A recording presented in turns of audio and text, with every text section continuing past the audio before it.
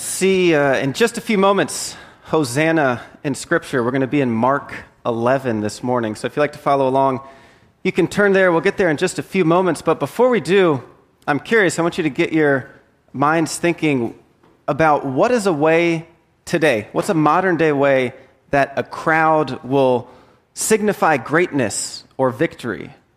How do people do this? Can you picture crowds of celebration or crowds of victory? What is it that they're doing outwardly to indicate that? They would be acting in such a way that we wouldn't need to see a film, just an image would show us that. I think one thing some of us are probably picturing here might be a political rally. So usually after victory or after an election, there will be a victorious speech. Here you see the French president, Macron. He has people with flags in the background, people with signs. That's, of course, a way that people, after winning such a, I was going to say competition, but election, that's how they indicate their victory.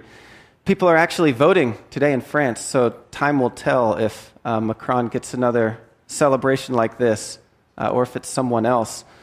My favorite way that people indicate success or greatness is a lot more informal, and it's with rally towels. I love a rally towel. We have so many at home that we've just relegated them to dish towels now. They're not worth keeping. These rally towels being waved, you see signs here in the crowd too. Anyone recognize this? This is from what's now 4 years ago, almost, when the Caps won the Stanley Cup, and there was a parade in D.C. That was a lot of fun. But a lot of people had rally towels, and when the buses came through, when the Stanley Cup came through, people waved them, and there was lots of joy and jubilation.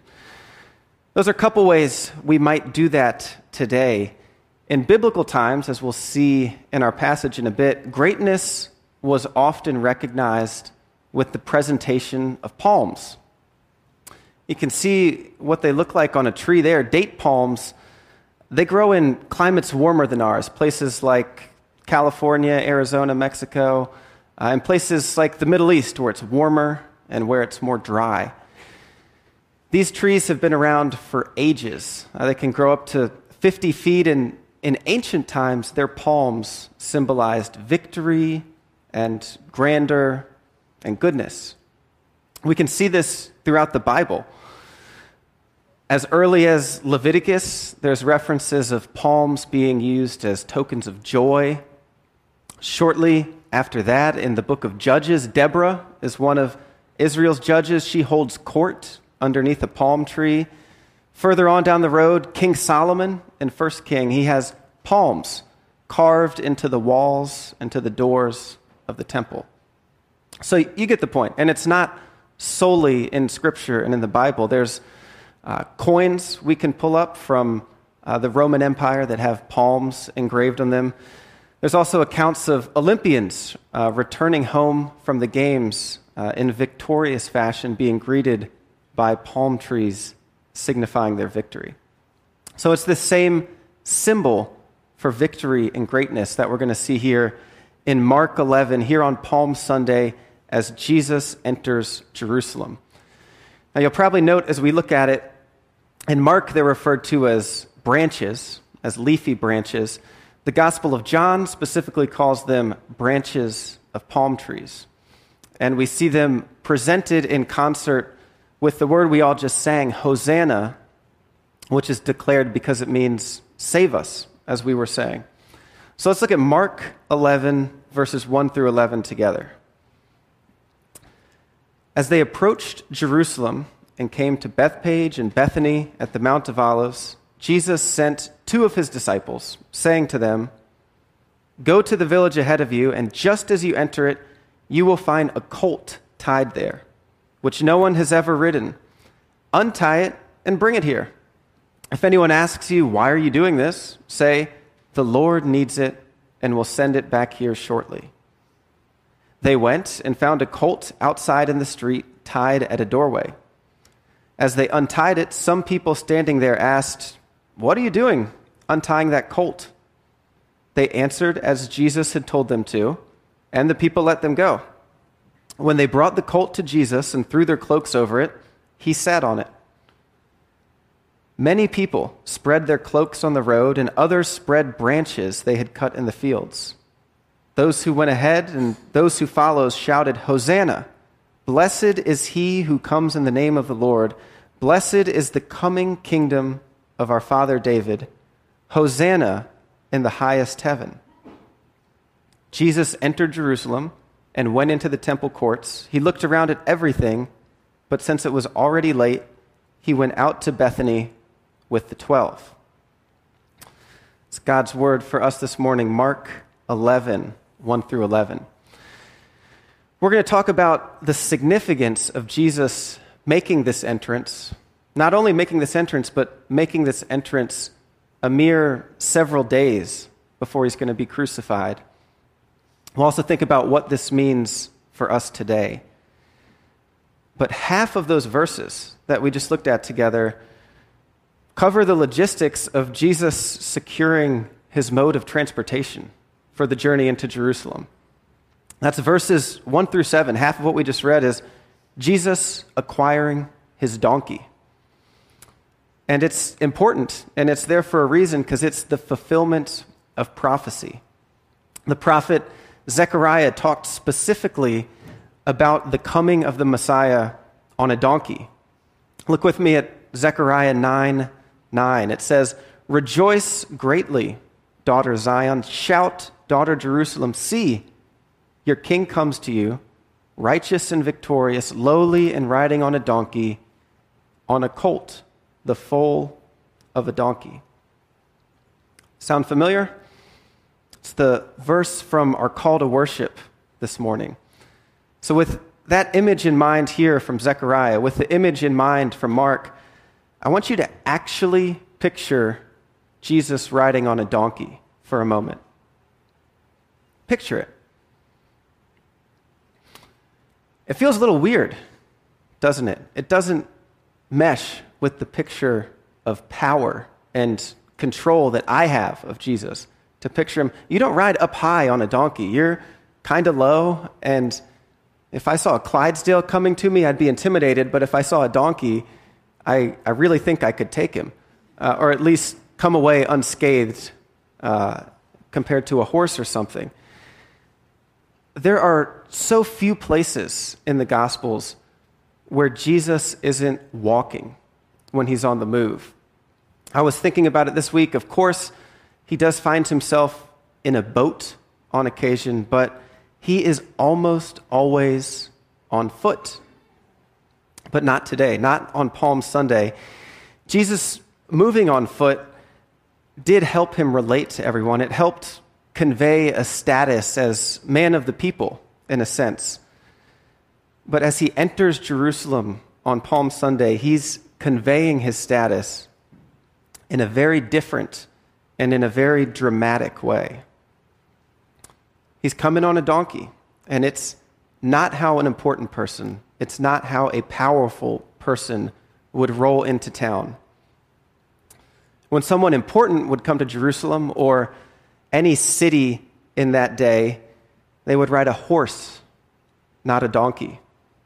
When Pontius Pilate, who we'll meet later in the Gospel of Mark, he was the Roman governor over Judea. When he entered Jerusalem, he would come with an imperial cavalry. He would have a whole crew with him, and he would have soldiers to help flex his power upon entry.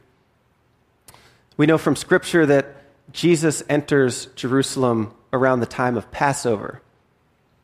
And we can look from historic sources, too, to see that the Roman governor, Pilate, he would have likely done the same thing. He would travel from his nice estate in Caesarea up on the Mediterranean coast into Jerusalem for major Jewish festivals and holy days. Pilate's entrances, though, were not celebratory because the Romans were the occupiers. So we see Hosanna, we see a sense of jubilation as Jesus walks in. Imagine when Pilate walks in. To the average Jewish person who's in Jerusalem, such an extravagant entrance and all the layers that come with it, they're a reminder of the reality that they are not really free in their land. It was a reminder that while they're able to live there mostly peacefully, they do have these overlords. They have these overlords who like collecting their taxes too, by the way. So if you're feeling a little hurt this month when the IRS pulls your taxes, be thankful that you weren't in Jerusalem at this time when your overlords and the tax collectors took not only what was required, but a little bit more off the top for themselves. So in addition to these differing power dynamics, there's also big differences in theology too when it comes to making an entrance, the way Jesus makes an entrance versus the way a powerful ruler would make an entrance in those days. The Romans, they saw their rulers as divine, which sounds kind of wild for us to think today when clearly that's not the case. But they saw their rulers as divine, as sometimes the progeny of the gods. And people bought this, and it really wasn't as far-fetched as we might think because of the number of gods and the number of divine beings and interactions they saw as legitimate.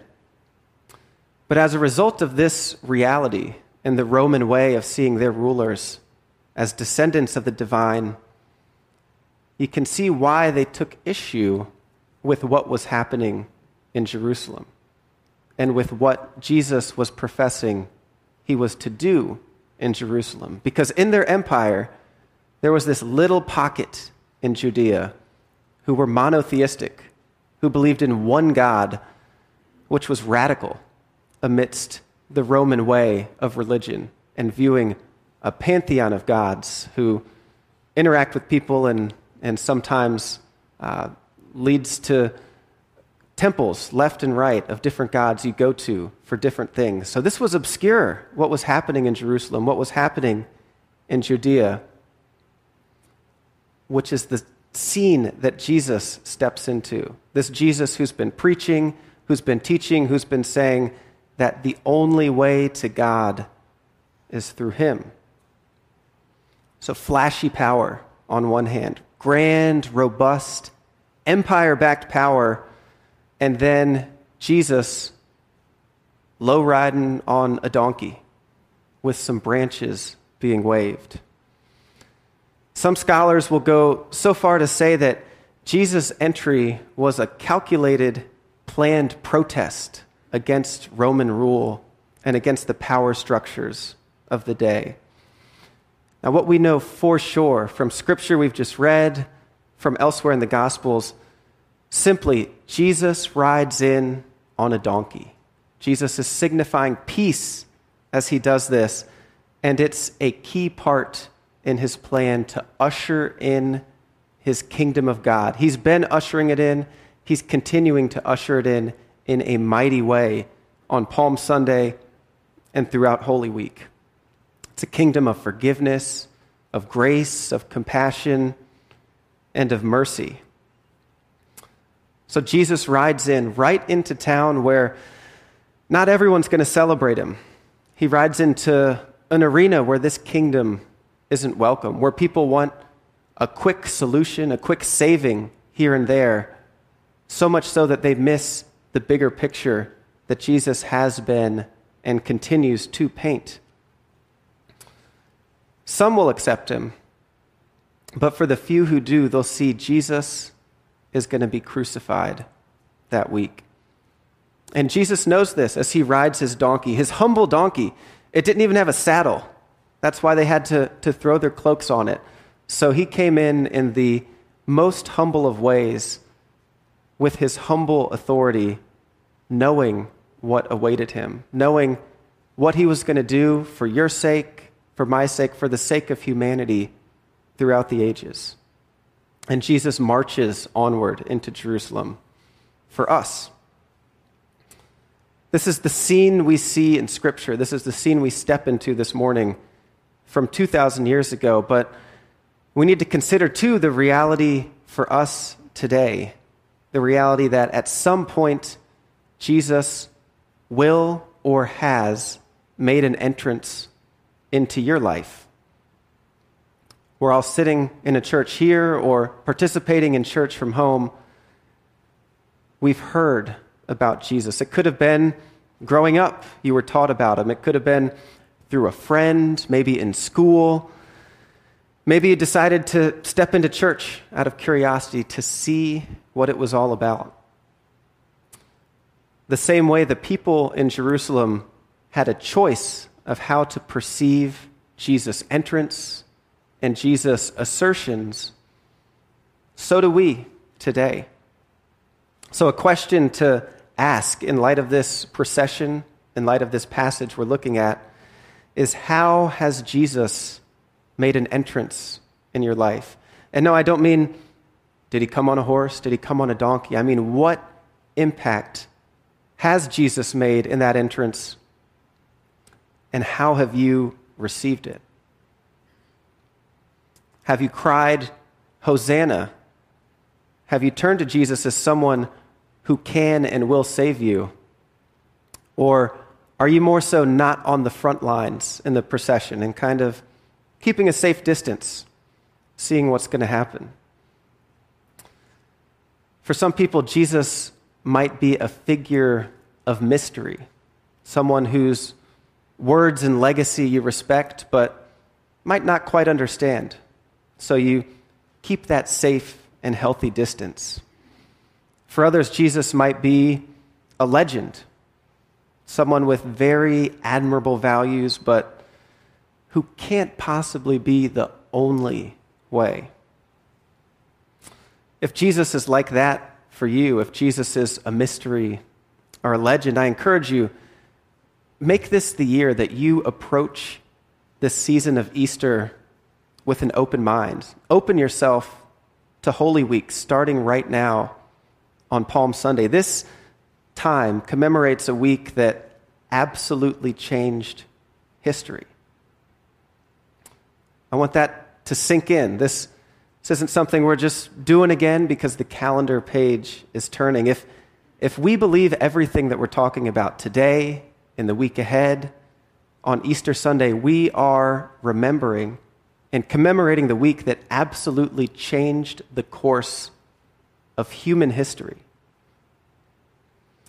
So if you aren't sure about Jesus, give him a fair chance this week to make an entrance into your life. Maybe he has for you and takes a variety of shapes for different people. For some people, Jesus has entered your life but remains in case of break glass option. Someone that you can turn to when things are falling apart, or if you need something that you just haven't been able to figure out on your own yet. For some people, Jesus has made an entrance and you can keep turning to him because he triggers nostalgia for you and makes you think of good times or easier times. And neither of these routes are bad, but when Jesus enters Jerusalem, when Jesus enters our lives, he enters with an objective. Jesus is not winging it as he leaves the Mount of Olives and goes into Jerusalem. He is coming to save his people. He is coming to redeem that which is broken. Holy Week comes, Jesus marches in on that donkey and takes it all. He goes 100%, and it leads him to the cross, where he's going to die, where he's going to declare victory over sin and death, and where he's going to share that victory with the world. Same thing with us. When Jesus makes an entrance into our lives, he comes in 100% to desiring all of us, our whole self, every aspect of our life. So you consider how Jesus has made an entrance in your life. Ask yourself, how do you receive Jesus?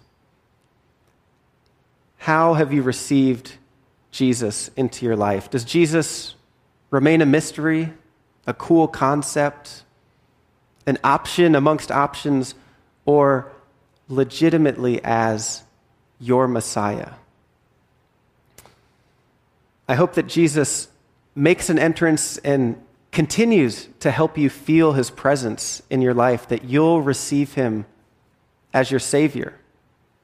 If he's a mystery to you, I hope you'll dig deeper. If he is just one option, I hope you'll welcome Jesus into your life fully to make an entrance so you'll see that Jesus reigns supreme in a way that brings peace that surpasses all understanding, that surpasses peace that you could find anywhere else. Because when Jesus makes this entrance, when Jesus fulfills his earthly mission that we see in the Gospels, nothing's the same. The events of Holy Week, if they are the most significant events ever, and I believe they are, how could anything possibly be the same for this humble donkey rider? He rides in, he achieves victory over sin and death. The temple veil, it's torn in two at that moment. There's the subsequent gift of the Holy Spirit before Jesus ascends into heaven.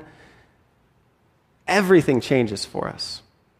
Now, I'm getting a bit ahead of myself. We'll hear more about that celebration next Sunday. We'll look at Jesus' mandate to his followers on Maundy Thursday. We'll ponder the cross and Jesus' words from the cross on Good Friday as we walk this dark road with Jesus. But on it, we know that hope is coming, both in the story and in the bigger picture in our lives. We talked earlier about how in the Old Testament there's multiple instances of palms. We saw them in Leviticus, we saw them in Judges, we saw them in 1 Kings. In the New Testament here, we see them in the Gospels, but that's not the only place that they appear in Scripture. The book of Revelation depicts some scenes of heavenly worship. And let's look at one more piece of Scripture before we wrap up today. This comes from Revelation 7, verses 9 and 10. After this I looked, and there before me was a great multitude that no one could count, from every nation, tribe, people, and language, standing before the throne and before the Lamb. They cried, and they were wearing white robes and holding palm branches in their hands. And they cried out in a loud voice, "Salvation belongs to our God who sits on the throne and to the Lamb." This Jesus who we see today in Mark 11, riding on a donkey into Jerusalem, this is our God incarnate. And he promises to return to. Jesus promises to return and to make all things new, to restore and to kick off this heavenly age of worship in which every nation, every tribe, every people, and every language praise God. And by the way, they're holding palm branches while they do it too. You can take one when you leave worship today. There are many on the table in the back of the sanctuary. Because if we see this image of heavenly worship from Revelation depicted, we might as well get practicing. Today we remember Jesus riding into town, entering Jerusalem on the donkey, and we savor the significance of it. It's a good story. It's a cool story on its own. It's a cool story in light of the time in which Jesus lived. But it's got to be more than a neat story for us. We must also ask to what extent we've welcomed this Messiah into our life. To what extent can we grow closer to Jesus in the week ahead and through Easter Sunday? Jesus is the only one who can truly forgive us. He's the only one who's going to make all things new and welcome us to that heavenly, eternal reality we see depicted in Revelation. We see where they cried out in Scripture in Mark 11, "Hosanna." We sang it together too as we joined our voices. Each and every one of us can cry that same thing today, whether we're saying save us to God for the first time or for the 1,000th time. Let's pray to God in light of all this. God, we say, Hosanna. Lord, save us. God, save us from our sin. Save us from that which leads us away from where you want us to be. God, lead us on the journey with Jesus this week, that we might walk through darkness to celebrate the light and the good news of Easter. Thank you for the reality that we know what's coming and the victory that you have secured for, promised to, and bestowed to each one of us through the cross. In Christ's name, amen.